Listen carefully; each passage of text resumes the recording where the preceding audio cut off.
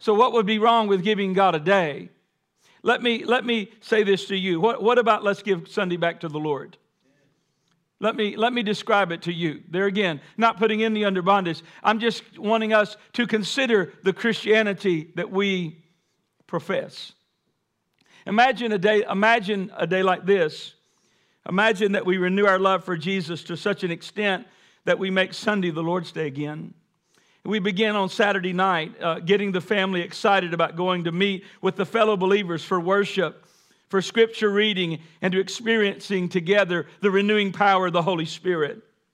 And then we begin to wake up early on Sunday morning for breakfast. We have quiet prayer. We have some Bible reading before service. And then we arrive to the house of God with the family, full of expectation, ready to worship and serve the living Lord. And when the scriptures are open, we have an open Bible. We have an open heart. We have an attentive mind, ready to hear what the Spirit of the Lord would say to the church. After the service is over, maybe we go out to eat lunch with a fellow believing family in the Lord. We spend time there talking about the Lord again. Around the lunch table, we talk about the sweet word of God that was preached. We talk about the precious Savior that we serve. And then afterwards, we go home for a time of resting our body. A nap may be preparing our body for the upcoming week activities, because resting our body is a very spiritual thing to do. And then we wake in the afternoon and we spend some time reading some great spiritual biography of one of the great saints of the church, like Catherine von Bora, Amy Carmichael, I've just mentioned, Charles Simeon or Hudson Taylor. And then in the afternoon, we spend a little more time in quiet prayer. And then the Lord may put someone on our heart to call, to pray with, to minister to encourage. Or maybe in that time of quiet prayer, we get a burden for somebody that's lost, that God says, I want you to go talk to them about their eternal soul. And then at home in the evening, before we go to bed, we spend a little time with our family, maybe even playing a game or talking or laughing. And then before we go to bed, on the Lord's Day, we have a time of family Bible reading. We pray together before we retire for the night. That's just a thought. It's the Lord's Day. Doesn't that seem much different than trying to run to church and conveniently get there, spend an hour, run out, and just do all the stuff we do the same as Monday, Tuesday, Wednesday? Can't we give him a day? See, if you really want to know what a person believes, just watch the way they live. Because as whatever their fruit is in their life, their fruit will know them by their fruit. It all boils down to one thing. It all boils down to one thing. You say, what is that one thing? Here it is. It all boils down to what a person believes about God. It all boils down to what a person believes about God. The problem of the church today is not that we lack methods. It's not that we lack machinery. We have more machinery, we have more methods than we have in the last 2,000 years. The problem with the modern church is we have forgotten who God is. You may protest and say, no. I'm a Bible believer. I go to my Bible studies. I have correct doctrinal statement. My response to you would be this: so did the Pharisees who killed Jesus. Did they recognize him? Did they honor him? Did they serve him? No, they killed him. So I wonder today, here's a question. I wonder if the modern church is crucifying Christ in our midst all over again, while at the same time we think we're serving him. The Pharisees thought they were serving him. Saul thought he was serving him, and yet they were stamping out the very life they were professing to propagate. When Paul thought he was serving the Lord, Paul thought he was serving Jehovah. But then he met him. Think about it. He thought he was serving the Lord. He thought he was serving Jehovah. He was a Pharisee. He was steeped in the Old Testament scriptures. He could probably quote every one of them to you. And yet he was trying to stamp out the very life that he thought he was propagating. And then one day, in Acts chapter 5, verse 9, verse 5, he finally said this: Who are you, Lord? Who are you, Lord? I wonder if Jesus showed up in our churches today, the singing and all of this, if he showed up in his reality, if we would go, who are you? And he would say, I'm the Lord Jesus. Or like Philip, have I been so long with you, and don't you know me? I want you to listen to this quote. Actually, a young man in the church, Taylor Schultz and myself, are reading a book together. I always want to be encouraging young pastors and young ministers. So we're reading a book together. The book is titled, The Knowledge of the Holy.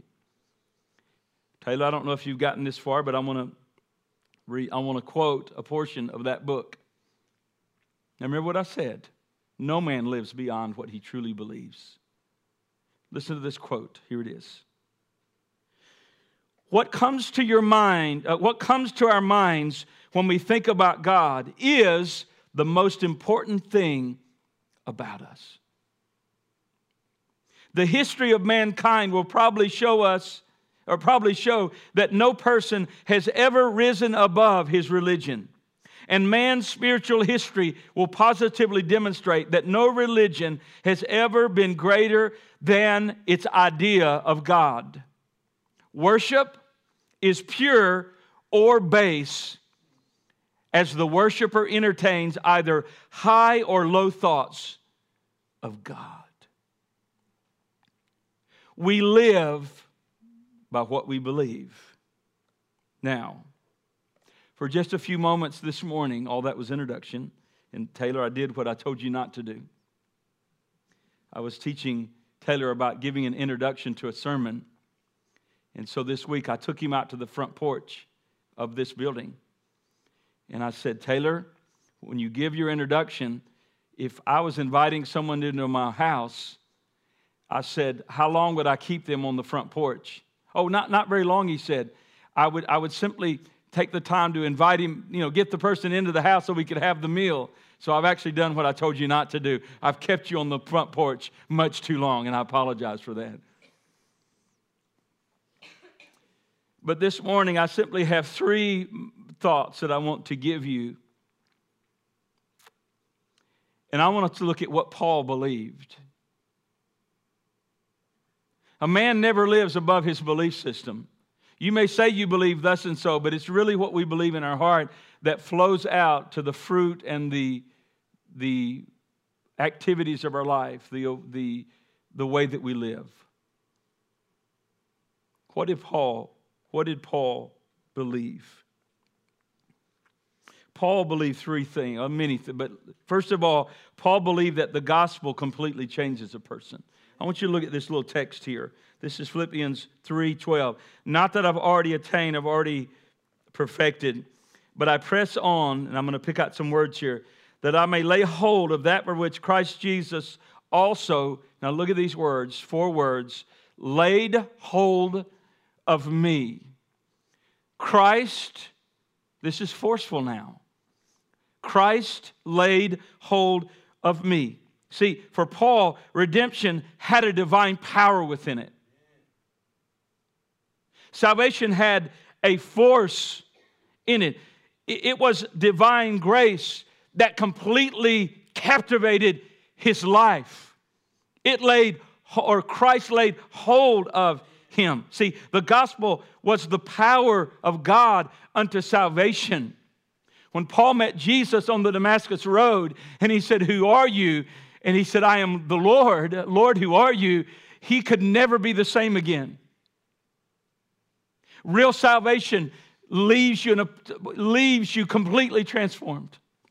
Not perfect. We're always moving toward perfection. But when we met him, the change that he brings in each of our lives. For Paul, the great Christian confession was more than an empty creedal confession, but it was a spiritual reality. Christ Jesus was his Lord. Paul wrote this, that if we confess with our mouth the Lord Jesus, underscore those words, the Lord Jesus, and believe in our heart that God has raised him from the dead, we shall be saved. For with the heart one believes unto righteousness, and with the mouth confession is made unto salvation. This is not an empty confession. This is a supernatural experience being born again by the living Savior who's alive from the grave. Paul said again, therefore, if anyone is in Christ, he's a new creation. Old things have passed away. Behold, all things have become new. It's sad in our nation that the born-again experience has been reduced to just coming to the front of a building, say these few words. There's no repentance. There's no tears. There's no dealing with God. There's no movement in our soul. And many of those people leave as lost as they came. That is not salvation. Do we need right confession? Yes. Do we need right doctrine? Of course we do. But salvation is an experience with the living Lord, a divine life. The born-again experience is a supernatural transformation. It affects the soul, the mind. It affects the heart of a man in its deepest recesses. It removes the heart of stone. It gives us a heart of flesh. It conquers the old sinful nature, and it imparts the divine life within. Holy Spirit life. Peter said it this way. Notice this. His divine power has given us everything that pertains to life and godliness through the knowledge of Him who called us unto glory and virtue, by which we have been given exceeding great and precious promises, that through these we may be partakers of the divine nature, having escaped the corruption that's in the world through lust. For Paul, it was a life-transforming experience. Now I'm going to quote a man that I would not totally agree with his theology, nor would our denomination, but I like much of it.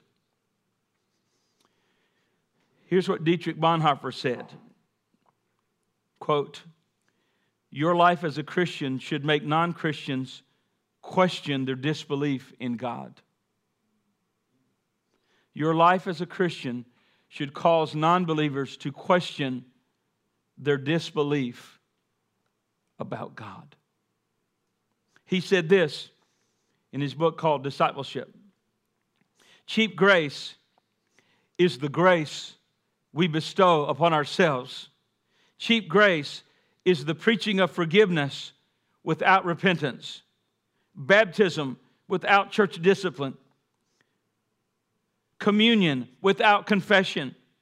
Cheap grace is the grace without discipleship, grace without a cross, grace without Jesus Christ, living and incarnate. He said again, and I quote, cheap grace is the deadly enemy of the church. Here's a Lutheran. You would think is a Pentecostal man here. This is a Lutheran man who had found Christ, who had been gripped by the true born-again experience. True, cheap grace is the deadly enemy of the church. Notice, we are fighting today for costly grace. And I would add, real grace. The grace that the Bible says that transforms a person, that breaks the powers of darkness, and unites us savingly to our Lord Jesus Christ. Hallelujah. I quote again. He said, we must be ready to allow ourselves to be interrupted by God. Who will, now he's talking to himself now. God, he's talking to you. God will thwart your plans. He says, who will thwart our plans, who will frustrate our ways time and time again, even daily, by sending people across our path with their demands and their requests. We can then pass them by, preoccupied with our own daily tasks, just as the priest perhaps was reading the Bible when he had passed the man who was down by robbers in Jericho. He said, and I quote, when we do that, we pass by the visible sign of the cross raised in our lives. When we pass that, we pass by the visible sign of the cross in our lives to show us the way of God, not our own way, is what counts. End quote.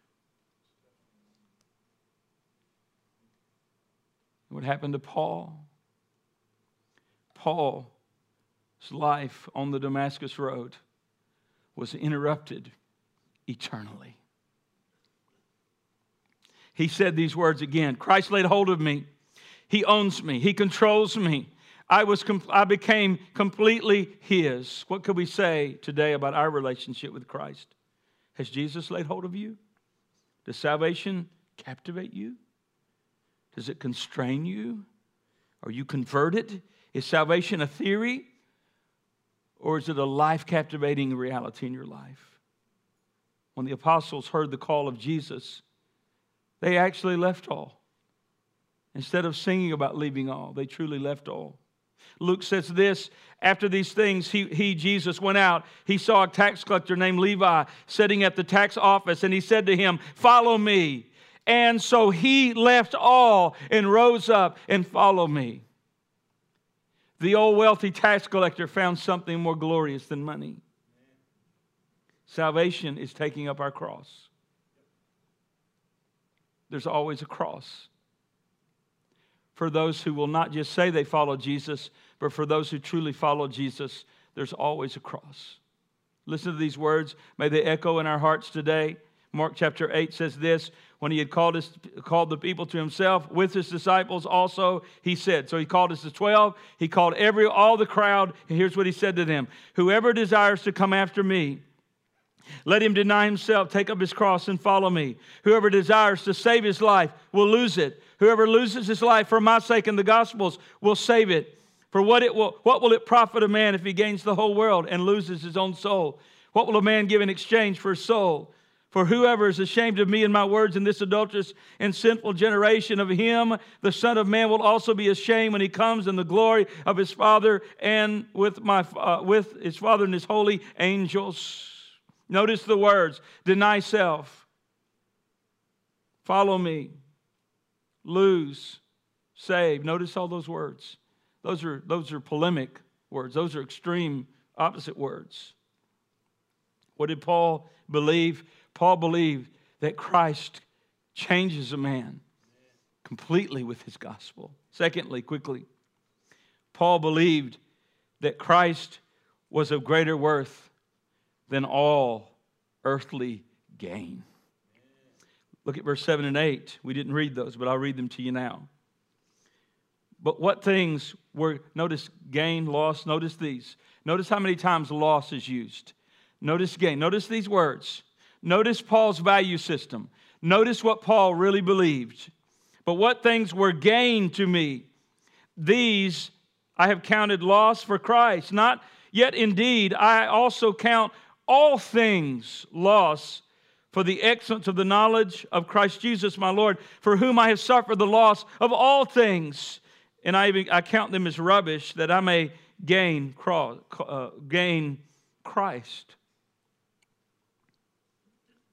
To Paul, his loss was gain. How strange is that in our modern world today? How strange is that in modern Christianity, that to Paul, his loss was gain. But we've actually lost that theology in the church today. And I attribute it to the inundation of the prosperity gospel that has gripped most churches.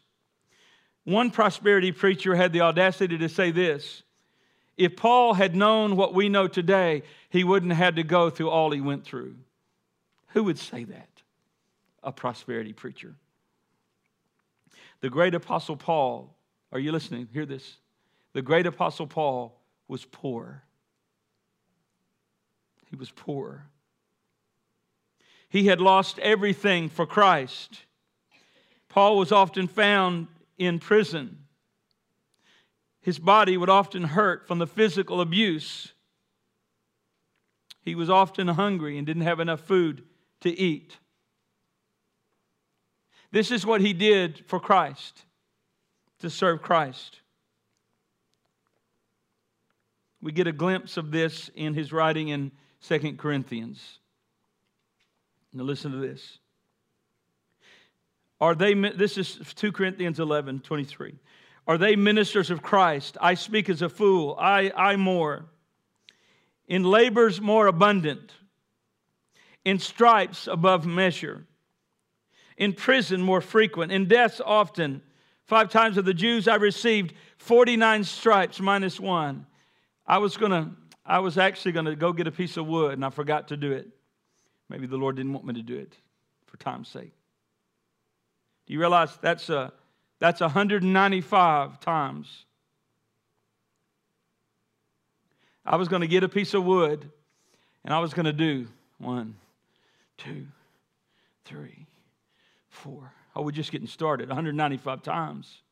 5, 6, 7, 8, 9, 10. Oh, we just got started. We got 185 to go.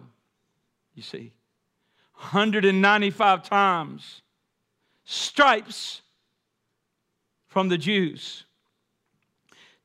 3 times I was beaten with rods. Once I was stoned. 3 times I was shipwrecked. A night and the day I have been in the deep. That's 24 hours in the open sea. I've swam in the ocean. And I can tell you, it's tough. And it's fearsome. And it's dark to just be adrift at sea. All because fulfilling the mission of Christ. In journeys often, in perils of water, perils of robbers. So Paul was robbed at times. In perils of my own countrymen, in perils of the Gentiles. These are all plural. Perils. In perils in the city, perils in the wilderness, perils in the sea, perils among false brethren, in weariness and in toil and sleeplessness, often in hunger and thirst, in fasting often, in cold, in nakedness. Beside all these things, what comes upon me daily? What was it? My deep concern for the spiritual state of the churches. Listen to this quote. Christianity, are you listening? Say amen. Come on. Christianity preaches the infinite worth of that which is seemingly worthless. Christianity preaches the infinite worth of what to the world seems worthless, and the infinite worthlessness of that which seems so valued. If the world understands us as the church, then I question our relationship with the gospel and with Christ. If we are truly the church that we see in the New Testament, I question our relationship to Christ and His gospel. Are we really the church that He envisioned? Peter said it this way, in regard to these, they think it strange that you do not run with them of the same flood of dissipation, they speaking evil of you. They don't understand us. They never will understand us. Yesterday I was in the emergency room, and I was there with little sweet Ruth Gray. Almost like a Mother Teresa. Come on, amen? And I looked up on the screen. This is in a public waiting room. Sitting with a dear mother in the Lord that needed comfort, Holy Spirit comfort. And I looked on a huge TV screen. And what was on there was one step below pornography. It was filth. I looked around that room. I thought, is everyone a zombie? No one sees this? No one can see what's playing here? I stood up. I walked over to the window and with this loud a voice so that everyone can hear me, ma'am, can we get the filth off the television? Can we please get this off the television? Well, that kind of shook the whole thing up. And so then they start moving around and they come out and then she starts saying, we don't have a remote control. I thought, it just takes a finger to push it off, you see. And then, now think about it. So finally they got it off, and then I figured out what was going on. I watched this security guard that was sitting there, and I realized it was him. And I felt like the Lord spoke to me and said, he has an unclean spirit. He has an unclean spirit. That's why he's attracted to that on that screen, because an unclean spirit is trafficking in and out of his life. You know what he did? He got up and left the room. And you know what he did? I think he found another TV to feed his lust. We're different than this world. The world can't understand. Why don't you like that stuff? Hey, everybody's doing it. No, not everybody's doing it. There is a church that is a holy, beloved people of God that love God truly with all their hearts, They love God and they live what they say they live. They live it in public, they live it in private because the Spirit of God is in us. And then Sister Gray, when I was doing all that, Sister Gray's like, what's going on? I'm about to flip a chair over here. And she's like, look at this. And then she looked at me, she said, I cannot believe that they had that on that screen. And by that time, I felt like a bear with my hair, on my bristles up on my back because I got my precious saint of God here. See, we're salt. We're light in a dark world. They're never going to understand us. Paul said, I've suffered the loss of all things. Now think about this. Quickly, Paul found something of greater worth than material things. He had discovered the riches of Christ's grace. I thought about this song this morning. Many of you remember this song. It's just simple little chorus, little old hymn chorus. It goes like this: Lord, you are more precious than silver. We always sang just the first verse about 4,000 times, and nobody ever knew there was like 3 other verses. But Lord, you are more precious than silver. Lord, you are more costly than gold. Lord, you are more beautiful than diamonds. Nothing I desire compares with you. The other verse goes, Lord, your life is divine, eternal. Lord, your life regenerated me. Lord, your life is growing within me until I am fully conformed to thee. Third verse, Lord, your love is wide as the ocean. Hallelujah.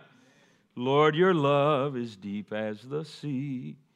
Lord, your love encompasses the nations. And that is all I want to live in me. Fourth verse. So there's a fourth verse. We just did the first one 90,000 times, Lord, your light is shining within me. Lord, your light drives darkness away. Oh, glory. Come on. Lord, your light is guiding me onward, preparing us for the coming wedding day. Come on, amen? Come on, sing it. Lord, you are more beautiful than diamonds.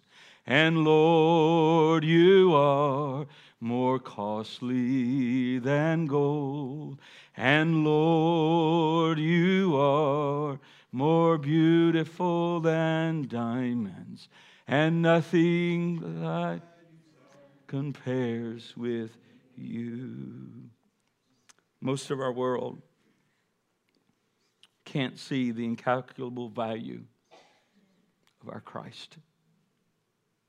The rich young ruler chose to remain poor. Did you catch that? Think about it. The rich young ruler chose to remain poor with all of his money. The Bible said Jesus said he had great wealth.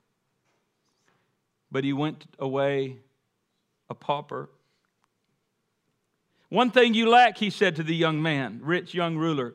One thing you lack, go your way, sell whatever you have and give to the poor, and you will have treasure in heaven. Come and take up your cross and follow me. But he was sad at the word and went away sorrowful. You say, well, Jesus is always going to make everyone happy. No, he's not here, bro. Not here, brother, sister. No. Here's a sermon that Jesus preached. He was unhappy. Now, there's sermons we preach, and it makes everybody want to shout and dance. But if you're following the Holy Ghost, sometimes you're going to be sad because the Word of God confronts us. Jesus told the young man, sell everything you have, give to the poor, follow me. Went away sad, for he had great possessions. Jesus looked around and said, how hard is it for those with riches to enter the kingdom of God? What did Paul believe? Paul believed the gospel changes a man, comprehensively changes a man from the inside out. Paul believed that Christ was of greater value than any material earthly thing. The last one.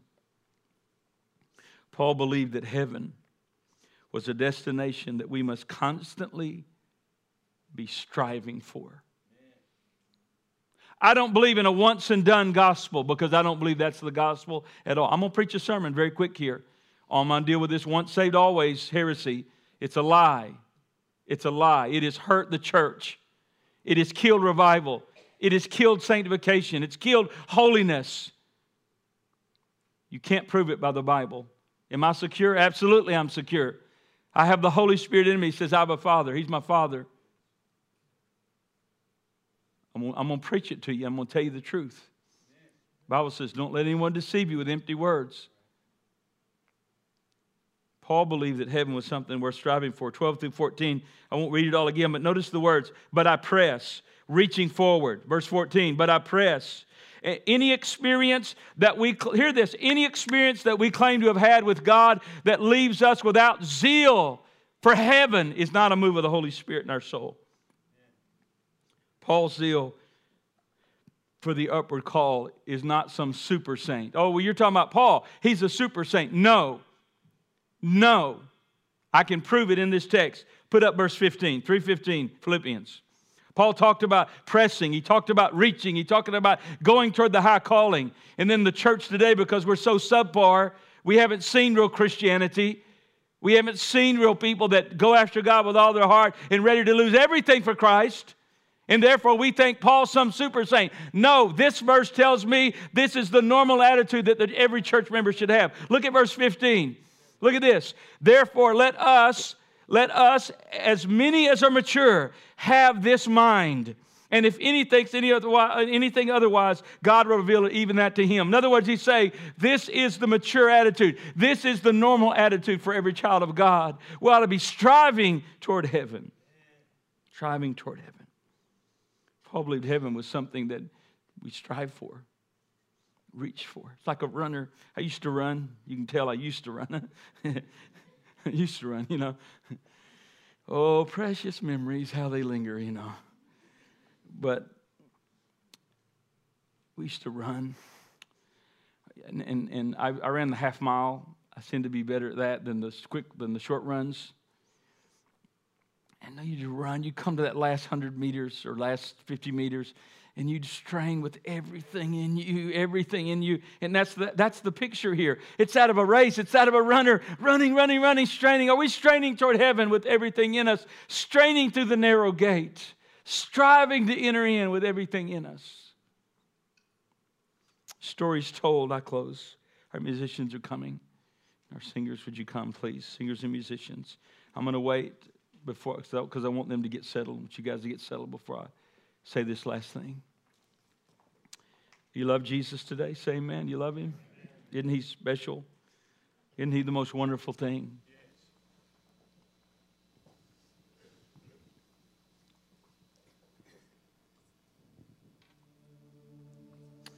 I never dreamed that I would be 3 or 4 weeks into this year, several weeks into this year, and still be in Philippians 3. I was planning on sharing this on our watch night service. Seriously, I was planning on sharing. I've shared, this is like the 3rd or 4th message, I think the 4th sermon I've shared. I'm camped here with Paul. The story is told about a crosswalk sweeper. A crosswalk sweeper. And that's what he did. He swept the crosswalk.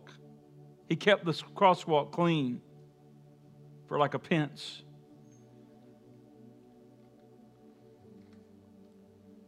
And one day a lawyer came and put his hand on his shoulder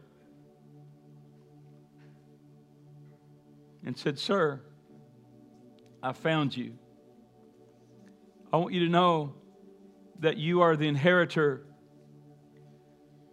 of 10,000 pounds a year." "Are you sure?" he said. "Yes, I am sure." The man took the broom and dropped it. And he never went back to the broom. And that shouldn't surprise anyone in this room. And that's what happened to Paul on the Damascus Road. He laid down the old broom. He laid down the riches of this world because he found something far greater. He found the riches of Christ. Paul left the broom on the Damascus Road. He never looked back. His goal now was to enter heaven, and at the end of his journey, see the Savior face to face. Some of Paul's last words, I end with that. I have fought a good fight. I have finished the race. I have kept the faith. Finally, there's laid up for me a crown of righteousness, which the Lord, the righteous judge, will give me on that day, and not to me only, but also all who love His appearing. I want you to stand with me. Could we sing just a little bit here? Just whatever that the Holy Spirit's putting on your heart right now. Let's just sing a little bit, church, before we pray.